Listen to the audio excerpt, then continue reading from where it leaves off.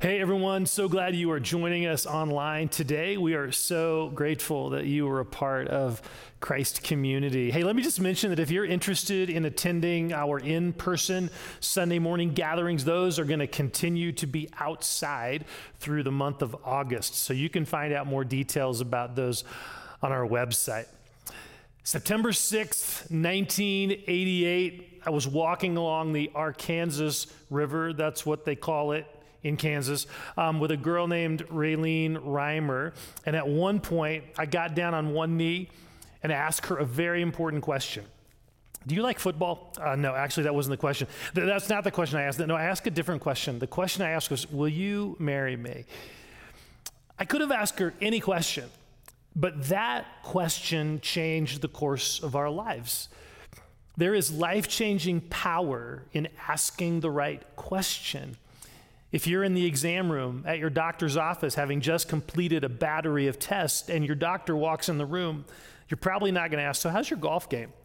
You're going to ask, what did the test results reveal? Asking the right question is a big deal. It can have a huge impact in our lives. And this is especially true today. I mean, in the midst of all the bad news and the conflict and the political strife and relational tension, there is a very real danger in us asking the wrong questions, and in doing so, missing the life-changing power of this season that we're in. I think a lot of the questions we're asking right now are actually stirring up fear and anger in our hearts. Questions like, what's wrong with our society? What's wrong with those people, whoever those people are to you? Why aren't things in my life getting any better? Now, I'm not saying those are evil questions. What I'm wondering about is the impact those questions are having in our lives. See, what if we're asking the wrong question?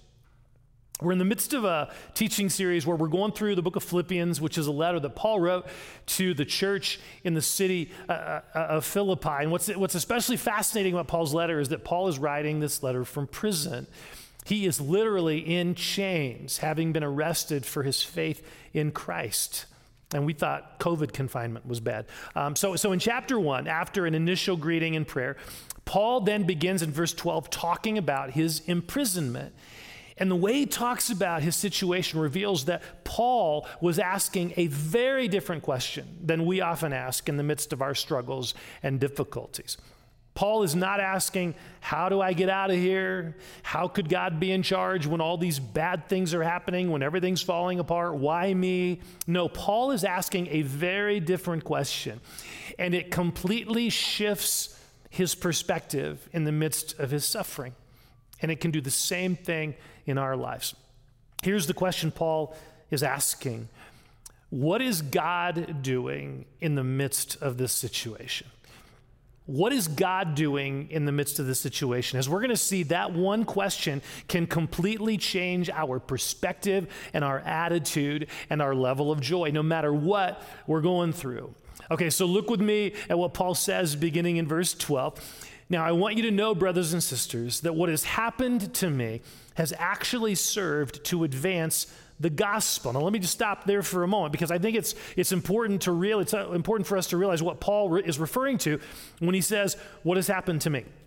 Paul is not just talking about a night in jail. I mean, he is talking about the past 3 years of his life that included being unjustly accused, being beaten, being shipwrecked as a prisoner, and now chained up under house arrest.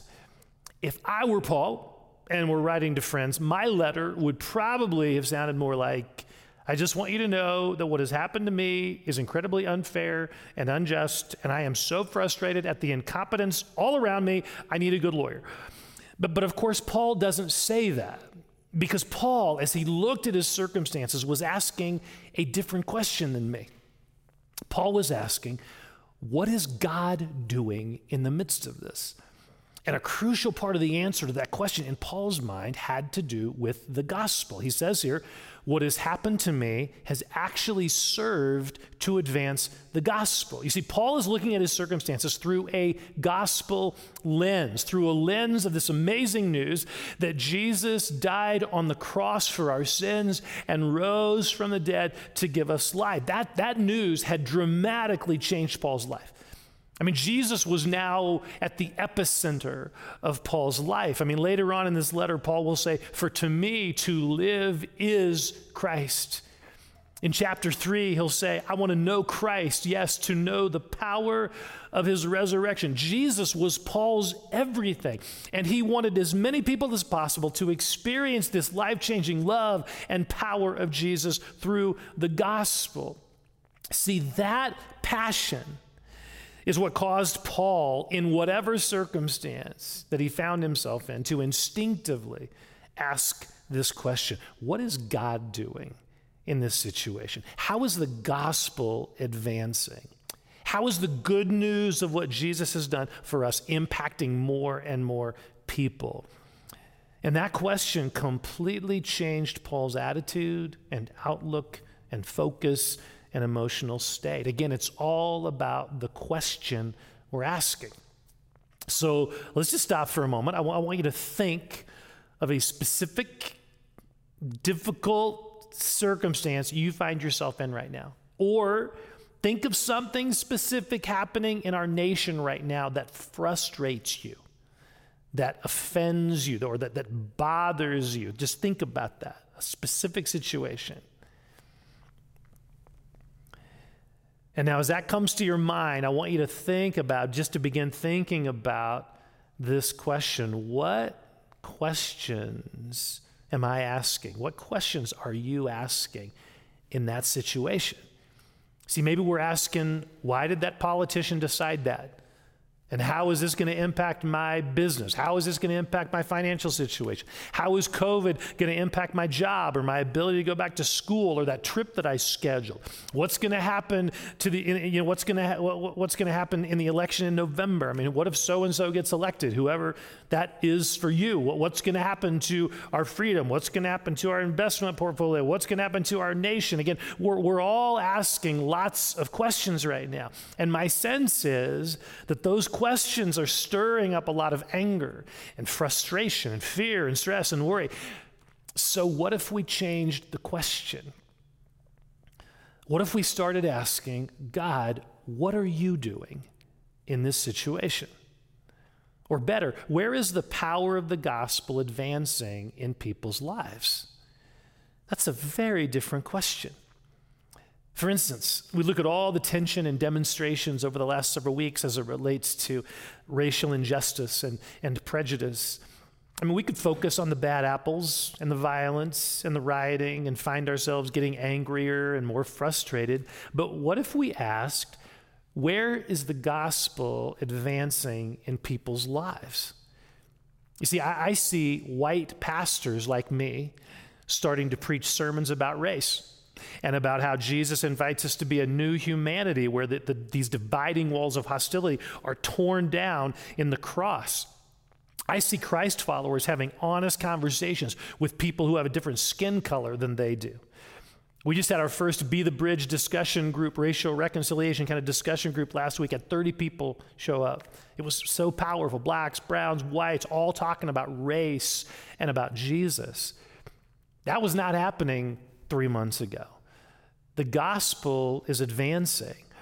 Now, I'm not minimizing the pain and the tension in our nation right now, but I am urging us to look at all of this through a different lens.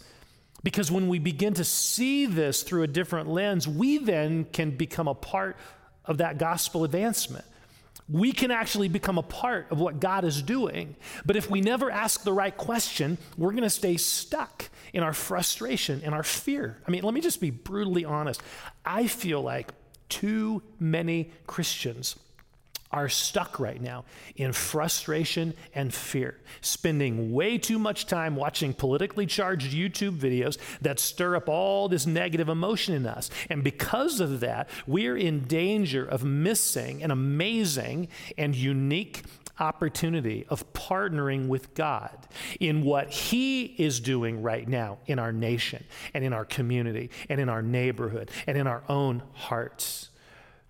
What if in the midst of the crisis that our nation is in, what if in the midst of any and every difficult, challenging, irritating situation we find ourselves in, what if we started asking this question: what is God doing?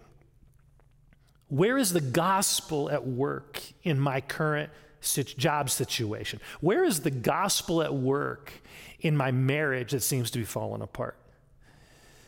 I remember meeting with a friend who was going through some challenges in his marriage, and initially his response in his situation was questions like, how could this happen to me? How could I have ended up in this place? Why didn't my spouse respond differently? And those questions just led him to a place of discouragement, shame. But in the midst of that, he began asking a different question. God, what are you wanting to do in me? Where is the gospel at work in this situation? And that question began to shift his perspective. He started seeing how he could be a part of healing some relational damage that had been done with his wife and his kids. He started seeing what Jesus wants to do in his own heart, all because he changed the question he was asking. Now look, I'm not talking about sugarcoating things and acting like everything is wonderful. No, I'm not talking about that at all. I'm talking about doing the hard, intentional work of looking for God in the midst of whatever we are going through, looking for where the gospel of Christ is advancing. Now, in this passage, Paul shows us what this looks like. He gives some specific examples of how the gospel is advancing, how he's seeing his situation, how the gospel is advancing in his current incarceration. So check out the next verse, verse 13. As a result, it has become clear throughout the whole palace guard and to everyone else that I am in chains for Christ. See, the palace guard was a very elite group of soldiers / kind of bodyguards who protected Caesar. There were probably about 10,000 of them. And now perhaps there were Christians in Rome who in their prayer groups, they had been praying, Lord, how do we get the gospel into that elite group, that kind of hardened, closed off elite group of officers? How would we ever get the gospel into that group? Well, what if the greatest evangelist of all time ends up getting placed under house arrest, where he is literally chained to a palace guard, and every 6 hours, the shift changes, so that another palace guard is then chained to Paul. That's how it worked in those days. I mean, talk about an incredible way for hundreds of palace guards to hear about Jesus. 4 new guards every day. I mean, what do you think Paul's going to talk about while he's chained to a guard for 6 hours? The weather? I don't think so. He is going to talk about Jesus. He is going to talk about to each one of them about his story. I mean, we might initially feel sorry for Paul being chained to a guard 24/7, but knowing Paul's personality, we probably ought to feel sorry for the guards. To talk about a captive audience, talk about an amazing gospel opportunity. I remember talking with someone about their cancer diagnosis and how hard it was for her just to go to chemotherapy and sit there for 4 hours knowing all these very strong chemicals and drugs were being put in her body, and then knowing the side effects were going to happen. She just dreaded it. But then one day as she sat there for her 4 hours of chemo, over time, she started to get to know some of the other people who came at the same time she did. They were going through the same thing she was, but many of them were going through this without Jesus in their life. And she realized this is an amazing opportunity for the gospel to advance, to love people, to listen to their stories, to offer to pray with them, to share about what Jesus has done in her life. Again, asking the right question can radically shift our perspective, even in the most difficult of circumstances. Again, shifting the question, what is God doing in this situation? And how can I partner with that? Which leads to verse 14. And because of my chains, Paul writes, most of the brothers and sisters have become confident in the Lord and dare all the more to proclaim the gospel without fear. I love this. As Paul is looking at his situation through a gospel lens, he's actually celebrating the fact That this is not only giving him opportunities to share the gospel, his boldness and faith in this situation are actually encouraging and inspiring other believers to be more confident in sharing the gospel with other people. The impact is multiplying. I mean, I get excited when I think about the impact each of us could have when we start asking the right question in this season. What is God doing? Where is the gospel advancing? And in asking that question, in doing that, we suddenly shift the atmosphere. We shift the conversation in our small group, where lately the conversations have tended to drift into anxiety and fear and griping and frustration, even cynicism about all that's happening. But we start asking this question and talking about what God is doing, and it totally shifts the perspective of the entire group. This question has the power to shift the atmosphere in our family, in our small group, in our friendships, in our workplace. Just in any context we're in, because it gets our focus off of the things that are stirring anxiety and anger and on to the things that God is doing. Look, I guarantee you, had Paul been focused on complaining and griping and worrying about the Roman government and all that stuff, had he been focused on that, that would have spread to the believers around him. And soon, they probably would have been hunkering down in fear, talking about how bad things were. And they would have missed the opportunity before them. What question are we asking in this season, and what impact is that having, not only in our lives, but in the people around us? What impact is that having on our kids, on our spouse, on our friends, our small group, and ultimately on the kingdom?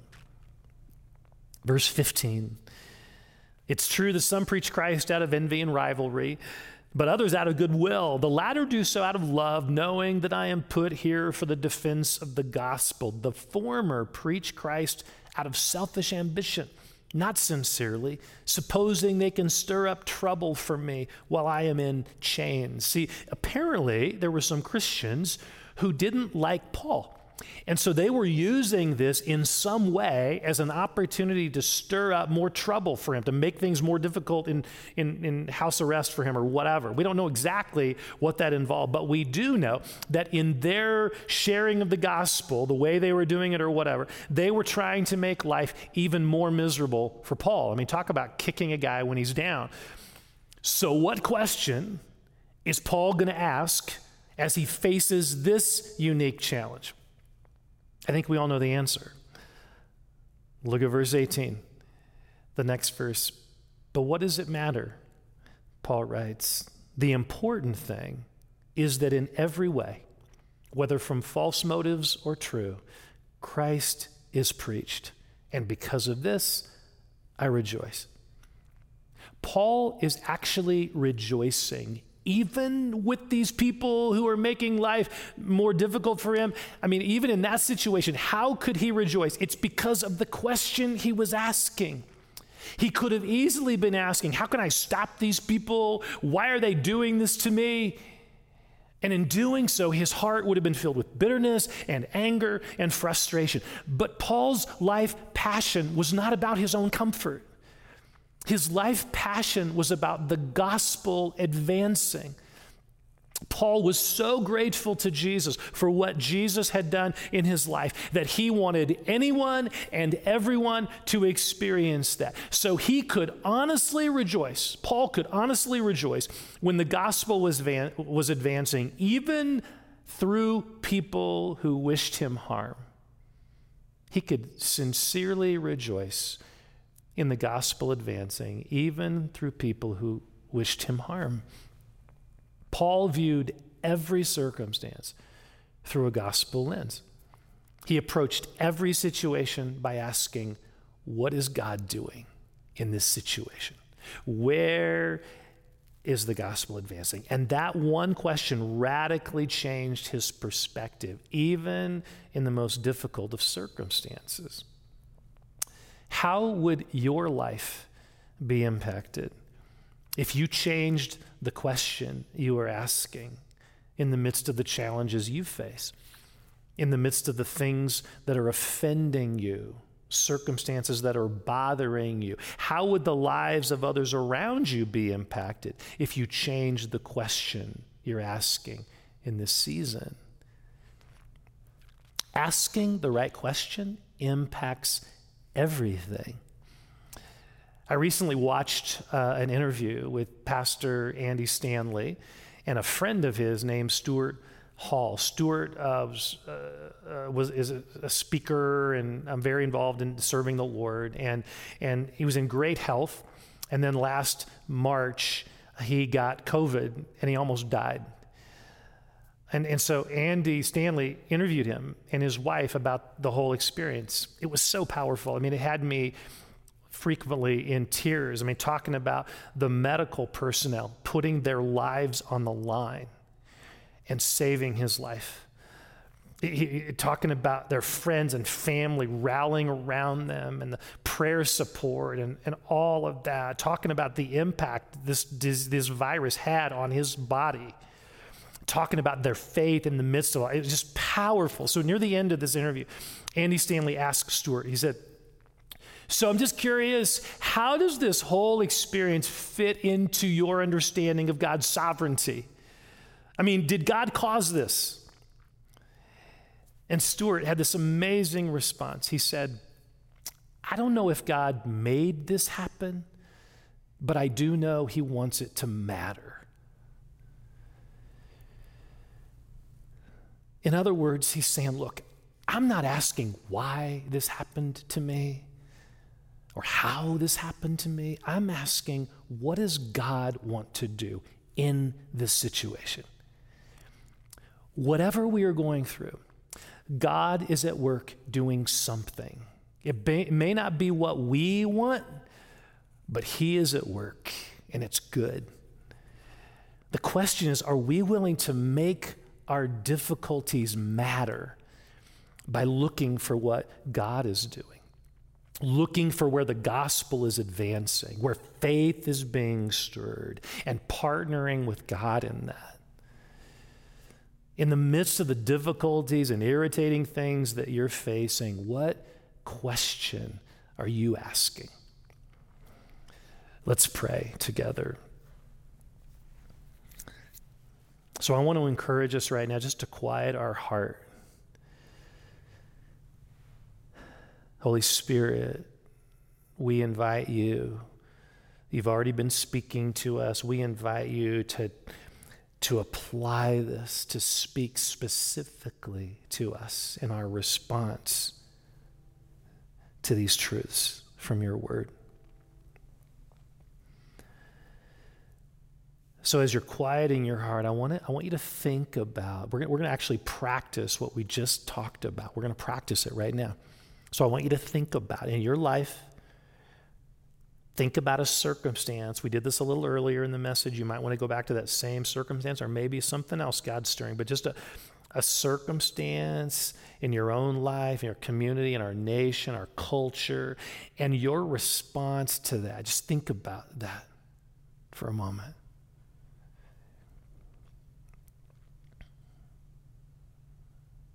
And as you're thinking about that response, what questions are you asking as you see those things? What questions are you asking?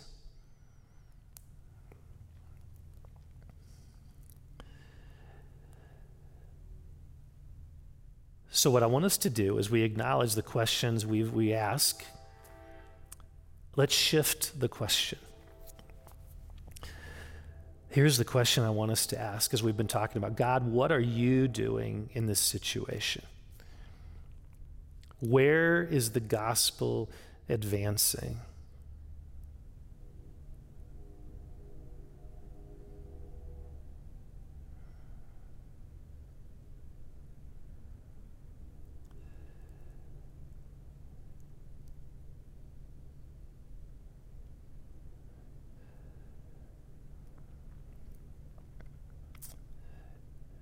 And now the follow-up question to that, how can I be a part of what you are doing, Lord? So just take a moment, ask ask a different question, this different question. And ask God to show you how you can be a part of what he is doing.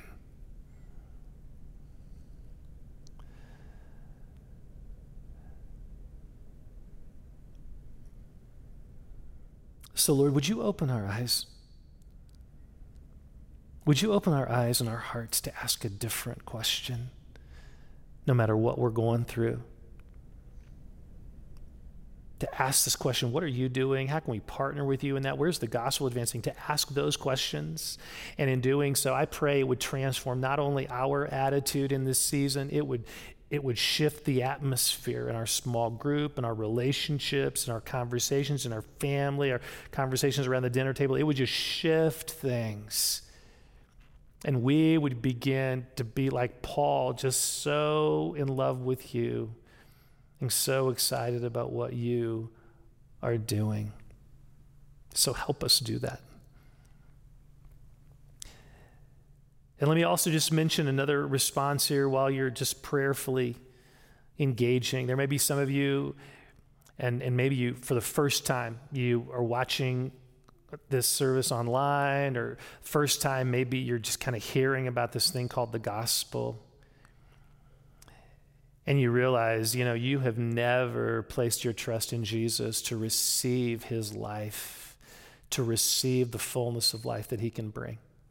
So if that's you, I want to invite you to pray and receive Jesus right now. I'm going to give you an opportunity to do that. I'm going to lead you in a prayer. And just pray along with me in the silence of your heart. Pray out loud if you're in a place you can do that. And in this prayer, we're going to admit our need, our sin. We're going to repent of that, and we're going to turn to Jesus and receive. He paid for all of our sin. We're going to just receive his forgiveness and his life. So pray with me. Dear God, I acknowledge that you are holy, and I'm not, and that my sin separates me from you. I believe that Jesus died on the cross to pay the penalty for my sin. And I choose to place my trust in you, Jesus. I now give you my failures, fears, sins, doubt, all of that. And in exchange, I receive your forgiveness and your life and the presence of your very Spirit living in me. Change me from the inside out through the power of your love.